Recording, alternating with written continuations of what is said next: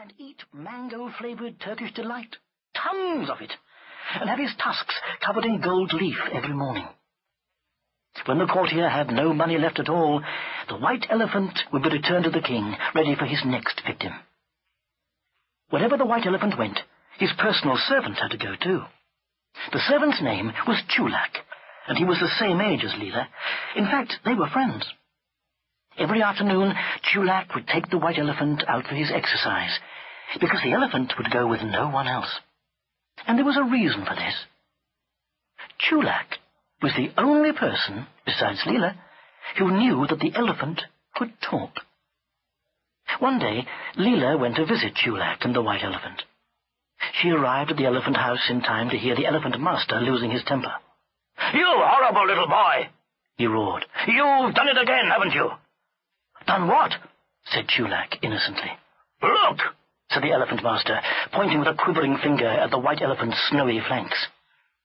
Written all over his side in charcoal and paint were dozens of slogans.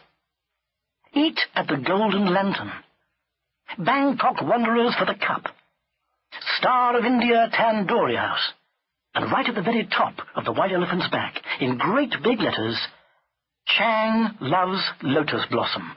True. Kiss, kiss, kiss."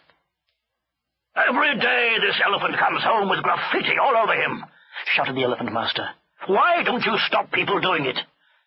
"I can't understand how it happens, master," said Chulak. "Mind you, the traffic's awful. I've got to watch those rickshaw drivers like a hawk. I can't look out for graffiti artists as well. They just slap it up and run." "But Chang loves Lotus Blossom, true, must have taken a good 10 minutes on a stepladder." "Yes, it's a mystery to me, master.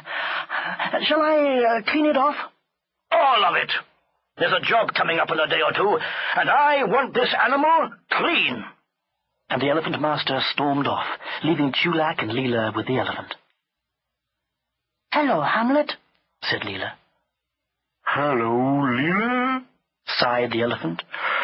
"Look what this obnoxious brat has reduced me to. A walking billboard." "Stop fussing," said Chulak.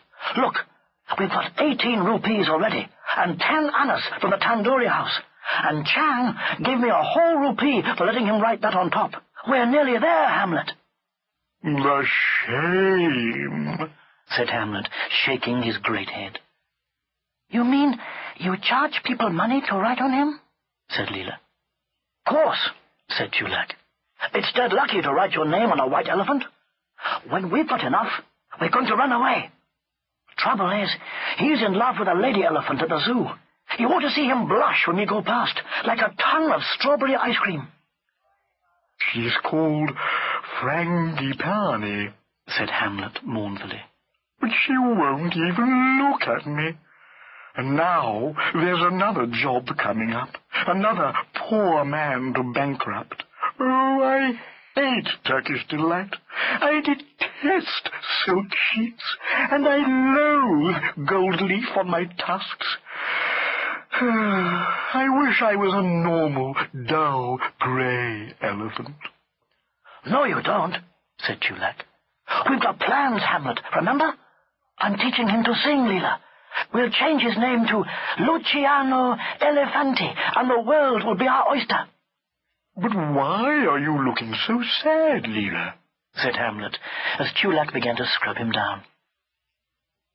"My father won't tell me the final secret of firework-making," said Leela. "I've learned all there is to know about flyaway powder and thunder grains and scorpion oil and spark repellent and glimmer juice and salts of shadow.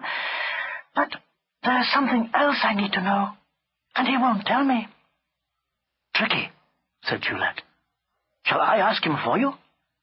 "If he won't tell me, he certainly won't tell you," said Leela. "He won't know he's doing it," said Chulak. "You'll leave it to me." So that evening, after he'd settled Hamlet down for the night, Chulak called at the firework-maker's workshop. It lay down a little winding alley full of crackling smells and pungent noises, between the fried prawn stall and the batik painters. He found Lalchand in the courtyard under the warm stars, mixing up some red glow paste. "Now, Chulak," said Lalchand, "I hear the white elephant's going to be presented to Lord Parakeet tomorrow. How long do you think his money will last?" "A week, I reckon," said Chulak. "Though, you never know. We might run away before then. I've nearly got enough to get us to India. I thought I might take up firework-making when we got there. Nice trade." "Nice trade, my foot," said Lalchand. "Firework-making is a sacred art. You need talent and dedication and the favor of the gods before you can become a firework-maker. The only thing you're dedicated to is idleness, you scamp." "How did you become a firework-maker, then?" "I was apprenticed to my father, and then I had to be tested to see whether I had the 3 gifts." "Oh, the 3 gifts, eh?"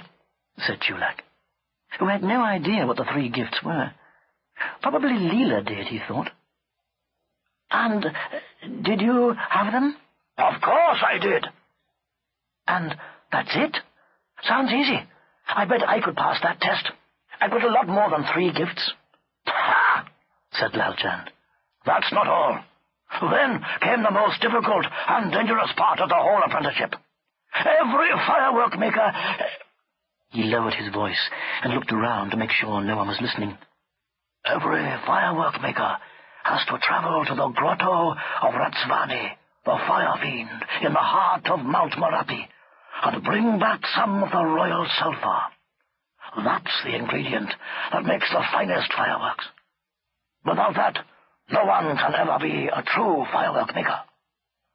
"Ah," said Chulak. "Royal sulphur, Mount Merapi. That's the volcano, isn't it?" "Yes, you pestilential boy. And already I've told you far more than I should. This is a secret, you understand." "Of course," said Chulak, looking solemn. "I can keep a secret." And Lalchand had the uneasy feeling that he'd been tricked, though he couldn't imagine why. Chapter 2. Next morning, while Lalchand was at the paper merchant's buying some cardboard tubes, Leela went to the elephant house to see Chulak. When she heard what Lalchand had told him, she was furious. "Mount Merapi, Ratsvani, the royal sulphur, and he wasn't going to tell me? Oh, I'll never forgive him." "That's a bit drastic," said Chulak, who was busy making the elephant ready for his new job. "He's only thinking of you. It's dangerous after all. He wouldn't catch me going up there." "Huh," she said. "It's all right to let me make golden sneezes and Java lights, I suppose, little baby things, but not to let me become a real firework maker. He wants me to stay a child forever. Well, I'm not going to, Chulak. I've had enough. I'm going to Mount Merapi, and I'm going to bring back the royal sulphur, and I'll set up as a firework maker on my own and put my father out of business. You'll see if I don't." "No, wait. You ought to talk to him." But Leela wouldn't listen. She ran straight home, packed a little food to eat and a blanket and a few bronze coins, and left a note on the workshop bench. "Dear Father, I have completed my apprenticeship. Thank you for all you have taught me. I am going to seek the royal sulphur from Ratsvani, the fire fiend, and I shall probably not see you again. Your ex-daughter, Leela." Then she thought she should take something to show Ratsvani her skill, and packed a few self-igniting crackle dragons. One of the last things she'd invented was a new way of setting them off. You just had to pull a string instead of setting light to them, because the string was soaked with a solution of fire crystals. She put 3 of them in her bag, took one last look around the workshop, and slipped away. When Lalchand came back and found her note, he read it with horror. "Oh, Leela! Leela! You don't know what you're doing!" he cried, and ran out into the alley. "Have you seen Leela?" he asked the fried prawn seller. "She went off in that direction about half an hour ago." "She had a bundle on her back," added the batik painter. "Looked as if she was going on a journey." Lalchand hurried after her at once, but he was an old man with a weak heart, and he couldn't run fast, and the streets were crowded. Rickshaw drivers jostled with bullock carts. A caravan